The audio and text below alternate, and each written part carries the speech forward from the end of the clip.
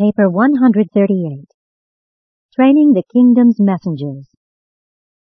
After preaching the Sermon on the Kingdom, Jesus called the 6 apostles together that afternoon and began to disclose his plans for visiting the cities around and about the Sea of Galilee.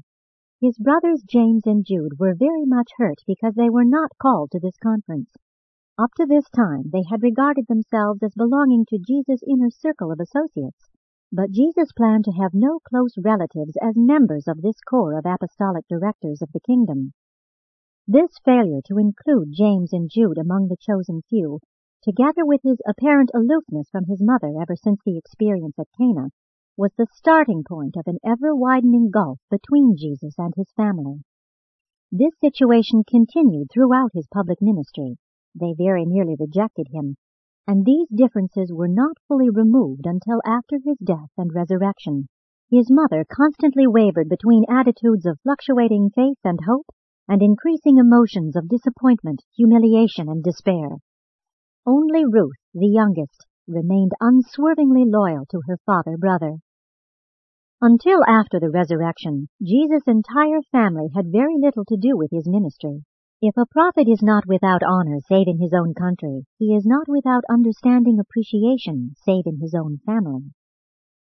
1. Final Instructions. The next day, Sunday, June 23, A.D. 26, Jesus imparted his final instructions to the 6. He directed them to go forth 2 and 2 to teach the glad tidings of the kingdom. He forbade them to baptize and advised against public preaching. He went on to explain that later he would permit them to preach in public, but that for a season, and for many reasons, he desired them to acquire practical experience in dealing personally with their fellow men.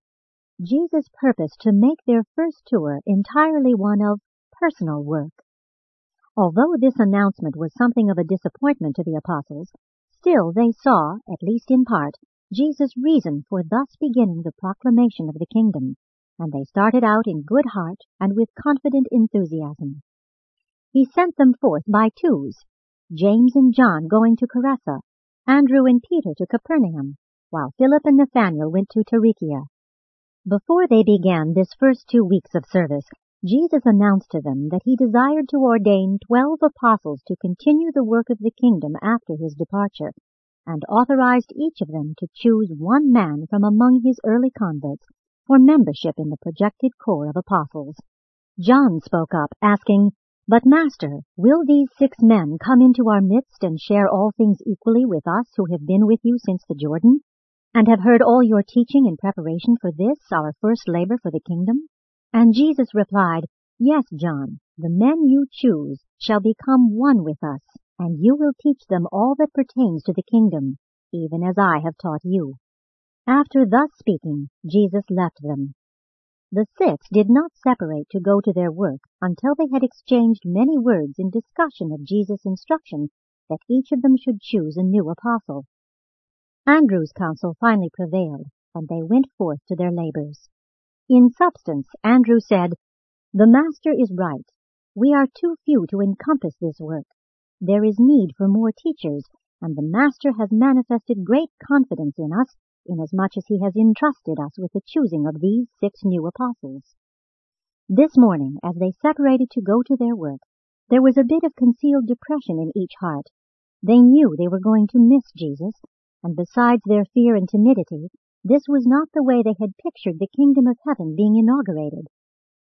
It had been arranged that the 6 were to labor for 2 weeks, after which they were to return to the home of Zebedee for a conference. Meantime, Jesus went over to Nazareth to visit with Joseph and Simon and other members of his family living in that vicinity. Jesus did everything humanly possible, consistent with his dedication to the doing of his Father's will, to retain the confidence and affection of his family. In this matter, he did his full duty and more. While the apostles were out on this mission, Jesus thought much about John, now in prison. It was a great temptation to use his potential powers to release him, but once more he resigned himself to wait upon the Father's will. 2. Choosing the 6. This first missionary tour of the 6 was eminently successful. they all discovered the great value of direct and personal contact with men. They returned to Jesus more fully realizing that, after all, religion is purely and wholly a matter of personal experience.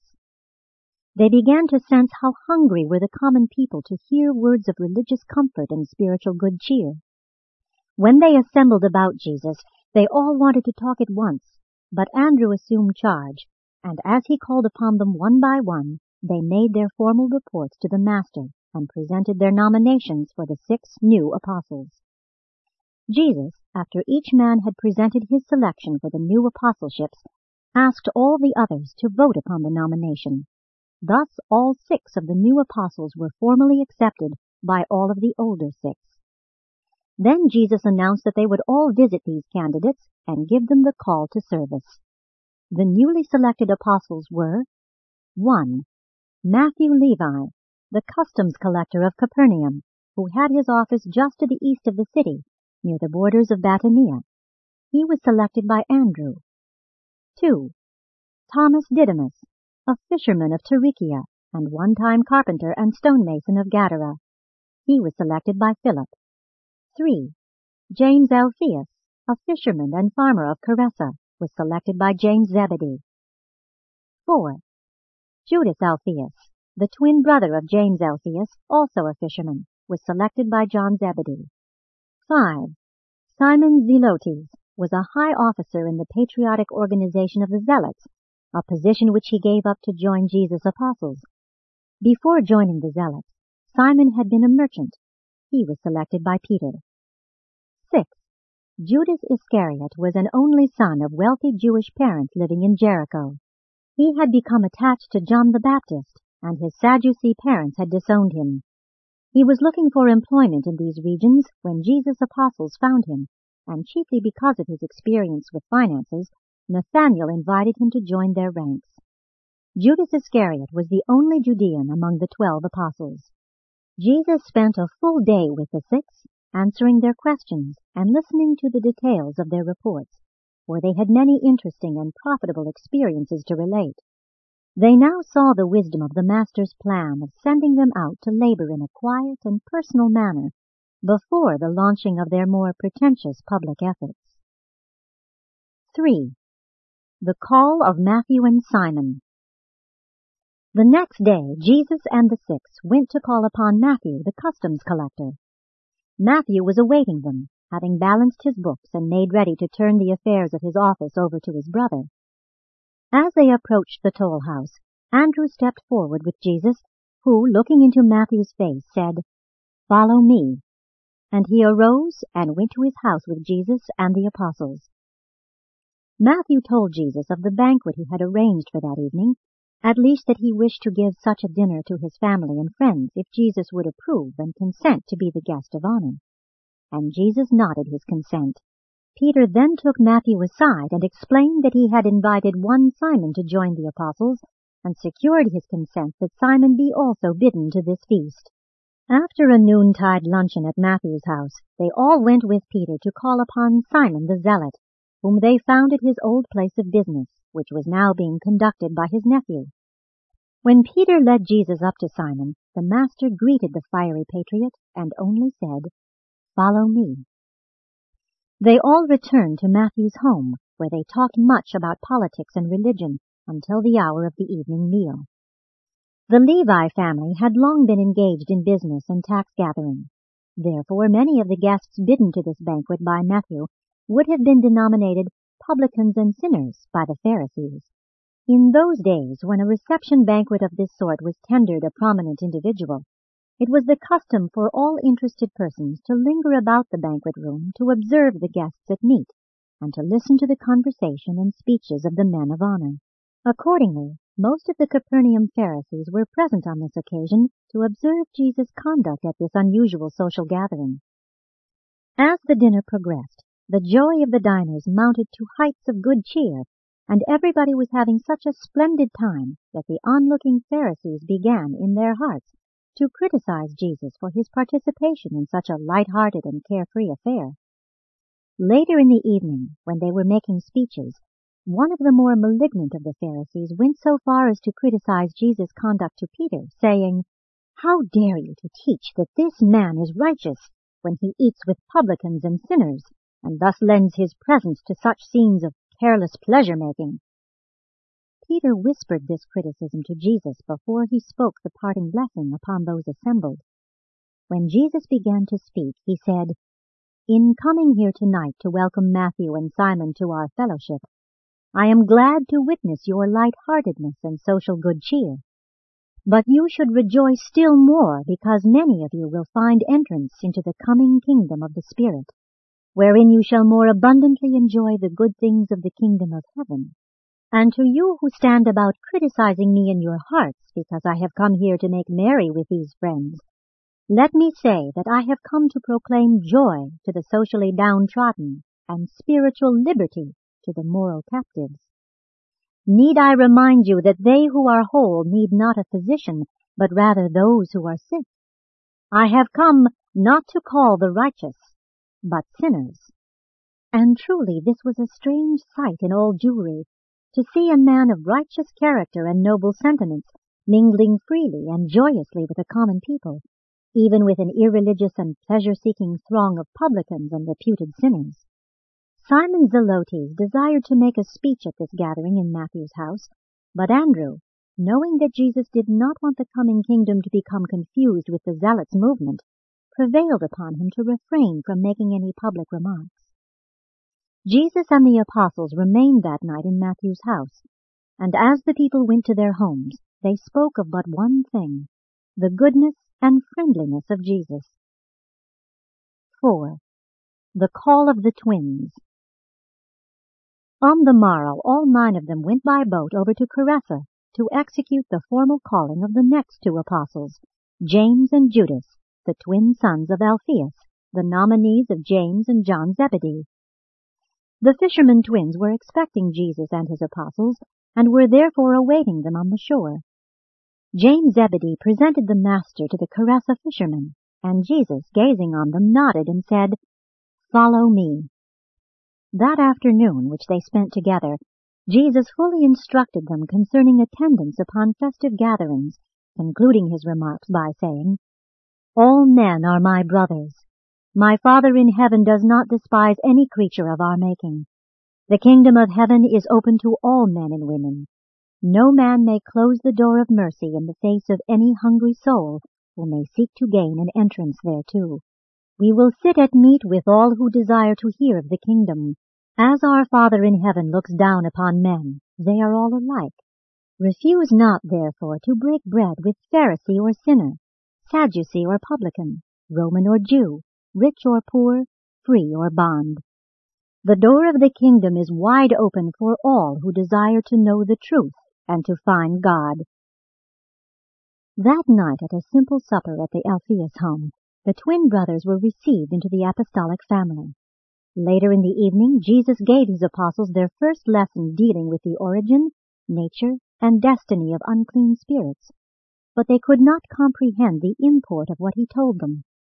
They found it very easy to love and admire Jesus, but very difficult to understand many of his teachings. After a night of rest, the entire party, now numbering 11, went by boat over to Tarichea. 5. The Call of Thomas and Judas.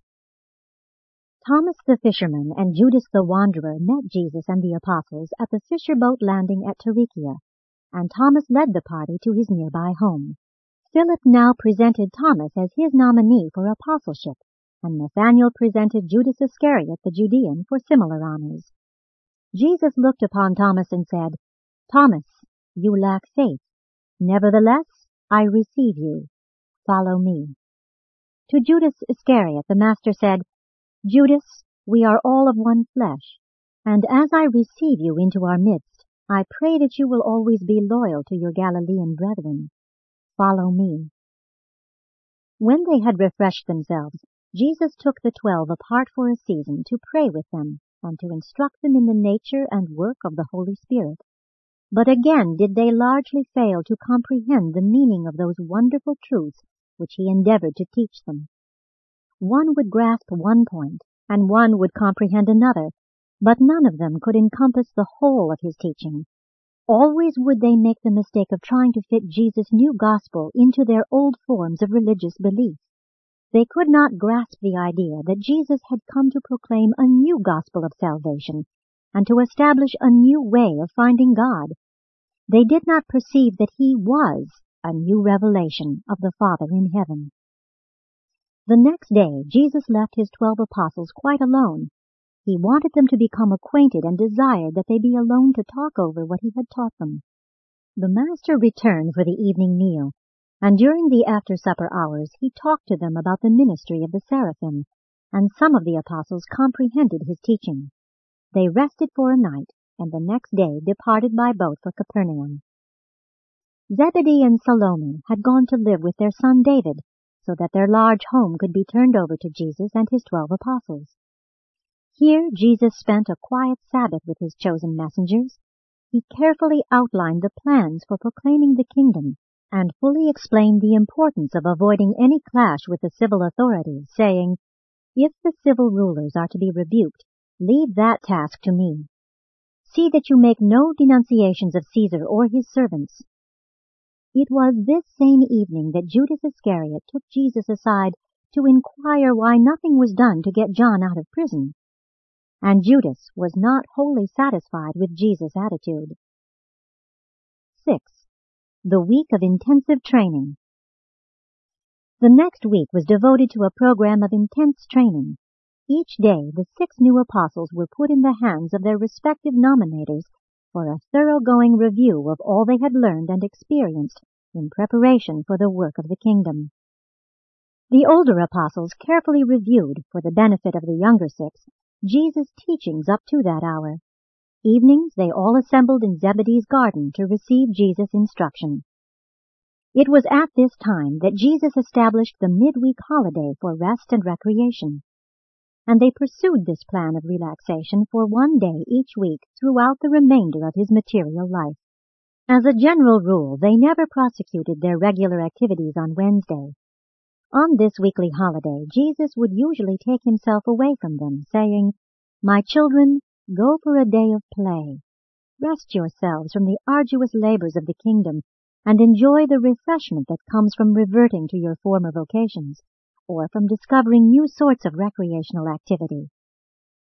While Jesus, at this period of his earth life, did not actually require this day of rest, he conformed to this plan because he knew it was best for his human associates.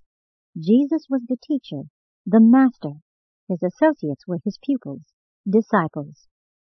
Jesus endeavored to make clear to his apostles the difference between his teachings and his life among them, and the teachings which might subsequently spring up about him.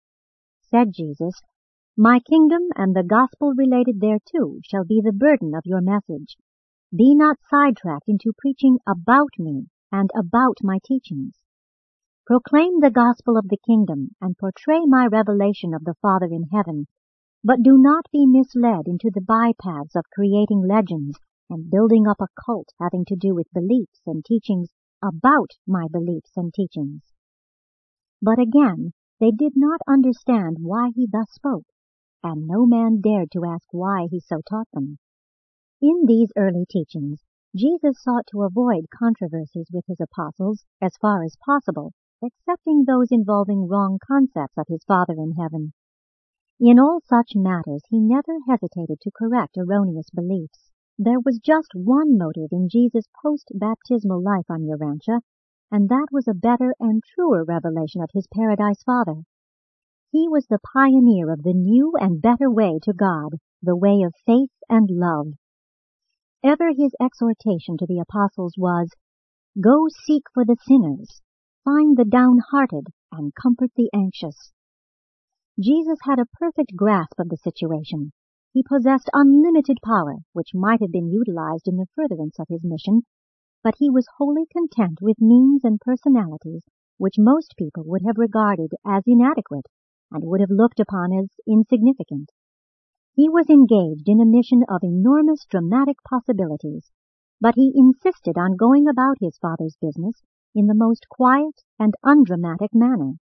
He studiously avoided all display of power. and he now planned to work quietly, at least for several months, with his 12 apostles around about the Sea of Galilee. 7. Another disappointment. Jesus had planned for a quiet missionary campaign of 5 months' personal work. He did not tell the apostles how long this was to last. They worked from week to week. And early on this first day of the week, just as he was about to announce this to his 12 apostles, Simon Peter, James Zebedee, and Judas Iscariot came to have private converse with him. Taking Jesus aside, Peter made bold to say, "Master, we come at the behest of our associates to inquire whether the time is not now ripe to enter into the kingdom. And will you proclaim the kingdom at Capernaum, or are we to move on to Jerusalem? And when shall we learn, each of us, the positions we are to occupy with you in the establishment of the kingdom?" And Peter would have gone on asking further questions, but Jesus raised an admonitory hand and stopped him. And beckoning the other apostles standing nearby to join them, Jesus said, "My little children, how long shall I bear with you? Have I not made it plain to you that my kingdom is not of this world? I have told you many times that I have not come to sit on David's throne. And now, how is it that you are inquiring which place each of you will occupy in the Father's kingdom? Can you not perceive that I have called you as ambassadors of a spiritual kingdom? Do you not understand that soon, very soon, you are to represent me in the world and in the proclamation of the kingdom, even as I now represent my Father who is in heaven? Can it be that I have chosen you and instructed you as messengers of the kingdom, and yet you do not comprehend the nature and significance of this coming kingdom of divine preeminence in the hearts of men?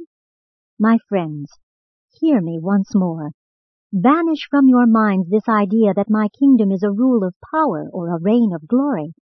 Indeed, all power in heaven and on earth will presently be given into my hands, but it is not the Father's will that we use this divine endowment to glorify ourselves during this age.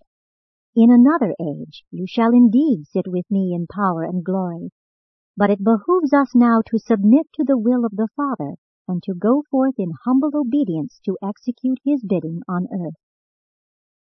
Once more were his associates shocked, stunned. Jesus sent them away 2 and 2 to pray, asking them to return to him at noontime. On this crucial forenoon they each sought to find God, and each endeavored to cheer and strengthen the other, and they returned to Jesus as he had bidden them. Jesus now recounted for them the coming of John, the baptism in the Jordan, the marriage feast at Cana, the recent choosing of the 6, and the withdrawal from them of his own brothers in the flesh, and warned them that the enemy of the kingdom would seek also to draw them away. After this short but earnest talk, the apostles all arose, under Peter's leadership, to declare their undying devotion to their Master, and to pledge their unswerving loyalty to the kingdom, as Thomas expressed it, to this coming kingdom, no matter what it is, and even if I do not fully understand it. They all truly believed in Jesus, even though they did not fully comprehend his teaching. Jesus now asked them how much money they had among them. He also inquired as to what provision had been made for their families. When it developed that they had hardly sufficient funds to maintain themselves for 2 weeks, he said, "It is not the will of my Father that we begin our work in this way. We will remain here by the sea 2 weeks and fish or do whatever our hands find to do, and in the meantime, under the guidance of Andrew, the first chosen apostle, you shall so organize yourselves as to provide for everything needful in your future work, both for the present personal ministry and also when I shall subsequently ordain you to preach the gospel and instruct believers." They were all greatly cheered by these words. This was their first clear-cut and positive intimation that Jesus designed later on to enter upon more aggressive and pretentious public efforts. The apostles spent the remainder of the day perfecting their organization and completing arrangements for boats and nets for embarking on the morrow's fishing, as they had all decided to devote themselves to fishing. Most of them had been fishermen. Even Jesus was an experienced boatman and fisherman. Many of the boats which they used the next few years had been built by Jesus' own hands, and they were good and trustworthy boats. Jesus enjoined them to devote themselves to fishing for 2 weeks, adding, "And then will you go forth to become fishers of men." They fished in 3 groups, Jesus going out with a different group each night. And they all so much enjoyed Jesus. He was a good fisherman, a cheerful companion, and an inspiring friend. The more they worked with him, the more they loved him. Said Matthew one day, "The more you understand some people, the less you admire them. But of this man, even the less I comprehend him, the more I love him." This plan of fishing 2 weeks and going out to do personal work in behalf of the kingdom for 2 weeks was followed for more than 5 months, even to the end of this year of AD 26, until after the cessation of those special persecutions which had been directed against John's disciples subsequent to his imprisonment. 8. First work of the 12. After disposing of the fish catches of 2 weeks, Judas Iscariot, the one chosen to act as treasurer of the 12, divided the apostolic funds into 6 equal portions, funds for the care of dependent families having been already provided. And then near the middle of August in the year AD 26, they went forth 2 and 2 to the fields of work assigned by Andrew. The first 2 weeks Jesus went out with Andrew and Peter, the second 2 weeks with James and John, and so on with the other couples in the order of their choosing. In this way he was able to go out at least once with each couple before he called them together for the beginning of their public ministry. Jesus taught them to preach the forgiveness of sin through faith in God, without penance or sacrifice, and that the Father in heaven loves all his children with the same eternal love. He enjoined his apostles to refrain from discussing 1. The work and imprisonment of John the Baptist. 2. The voice at the baptism. Said Jesus, "Only those who heard the voice may refer to it. Speak only that which you have heard from me. Speak not hearsay." 3. The turning of the water into wine at Cana. Jesus seriously charged them, saying, "Tell no man about the water and the wine." They had wonderful times throughout these 5 or 6 months, during which they worked as fishermen every alternate 2 weeks, thereby earning enough money to support themselves in the field for each succeeding 2 weeks of missionary work for the kingdom. The common people marveled at the teaching and ministry of Jesus and his apostles. The rabbis had long taught the Jews that the ignorant could not be pious or righteous, but Jesus' apostles were both pious and righteous. Yet they were cheerfully ignorant of much of the learning of the rabbis and the wisdom of the world. Jesus made plain to his apostles the difference between the repentance of so-called good works, as taught by the Jews, and the change of mind by faith, the new birth, which he required as the price of admission to the kingdom. He taught his apostles that faith was the only requisite to entering the Father's kingdom. John had taught them repentance to flee from the wrath to come. Jesus taught, faith is the open door for entering into the present, perfect, and eternal love of God. Jesus did not speak like a prophet, one who comes to declare the word of God. He seemed to speak of himself as one having authority. Jesus sought to divert their minds from miracle-seeking to the finding of a real and personal experience in the satisfaction and assurance of the indwelling of God's Spirit of love and saving grace. The disciples early learned that the Master had a profound respect and sympathetic regard for every human being he met, and they were tremendously impressed by this uniform and unvarying consideration which he so consistently gave to all sorts of men, women, and children. He would pause in the midst of a profound discourse that he might go out in the road to speak good cheer to a passing woman laden with her burden of body and soul. He would interrupt a serious conference with his apostles to fraternize with an intruding child. Nothing ever seemed so important to Jesus as the individual human who chanced to be in his immediate presence. He was master and teacher, but he was more. He was also a friend and neighbor, an understanding comrade. Though Jesus' public teaching mainly consisted in parables and short discourses, he invariably taught his apostles by questions and answers. He would always pause to answer sincere questions during his later public discourses. The apostles were at first shocked by, but early became accustomed to, Jesus' treatment of women.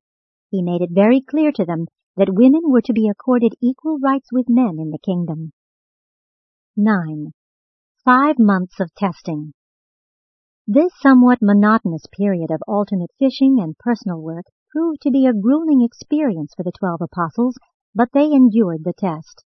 With all of their grumblings, doubts, and transient dissatisfactions, they remained true to their vows of devotion and loyalty to the Master.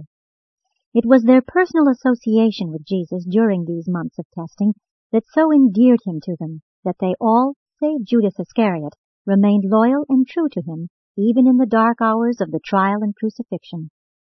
Real men simply could not actually desert a revered teacher who had lived so close to them and had been so devoted to them as had Jesus. Through the dark hours of the Master's death, in the hearts of these apostles, all reason, judgment, and logic were set aside in deference to just one extraordinary human emotion, the supreme sentiment of friendship-loyalty. These 5 months of work with Jesus led these apostles, each one of them, to regard him as the best friend he had in all the world. And it was this human sentiment, and not his superb teachings or marvelous doings, that held them together until after the resurrection and the renewal of the proclamation of the gospel of the kingdom. Not only were these months of quiet work a great test to the apostles, a test which they survived, but this season of public inactivity was a great trial to Jesus' family.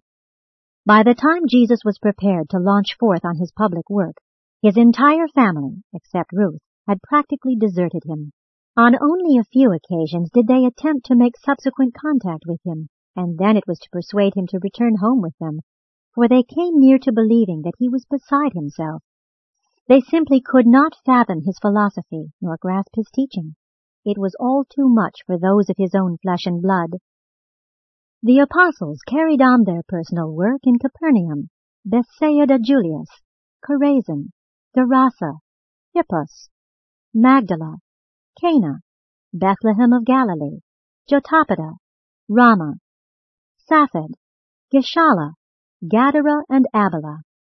Besides these towns, they labored in many villages as well as in the countryside. By the end of this period, the 12 had worked out fairly satisfactory plans for the care of their respective families. Most of the apostles were married, some had several children, but they had made such arrangements for the support of their home folks that, with some little assistance from the apostolic funds, they could devote their entire energies to the Master's work without having to worry about the financial welfare of their families. 10. Organization of the 12. The apostles early organized themselves in the following manner. 1. Andrew, the first chosen apostle, was designated chairman and director general of the 12. 2. Peter, James, and John were appointed personal companions of Jesus.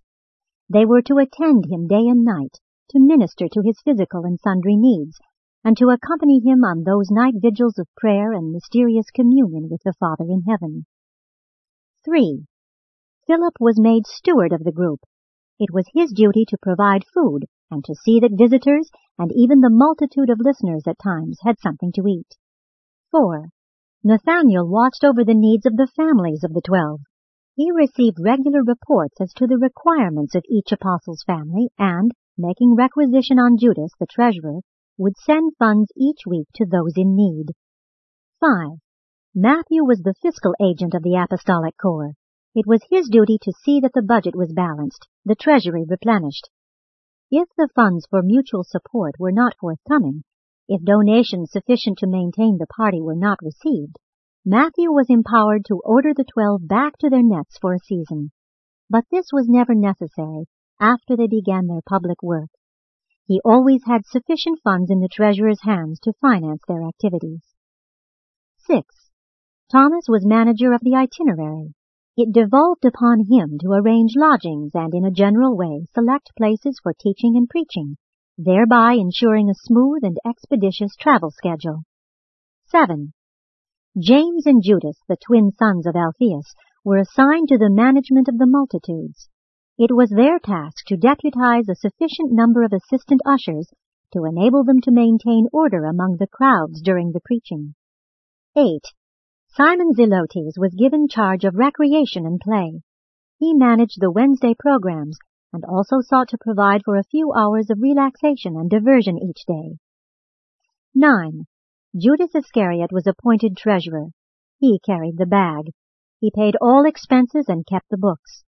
He made budget estimates for Matthew from week to week and also made weekly reports to Andrew. Judas paid out funds on Andrew's authorization.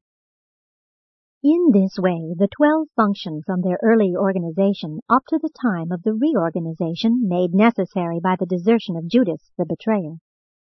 The Master and his disciple apostles went on in this simple manner until Sunday, January 12, AD 27, when he called them together and formally ordained them as ambassadors of the kingdom and preachers of its glad tidings. And soon thereafter they prepared to start for Jerusalem and Judea on their first public preaching tour.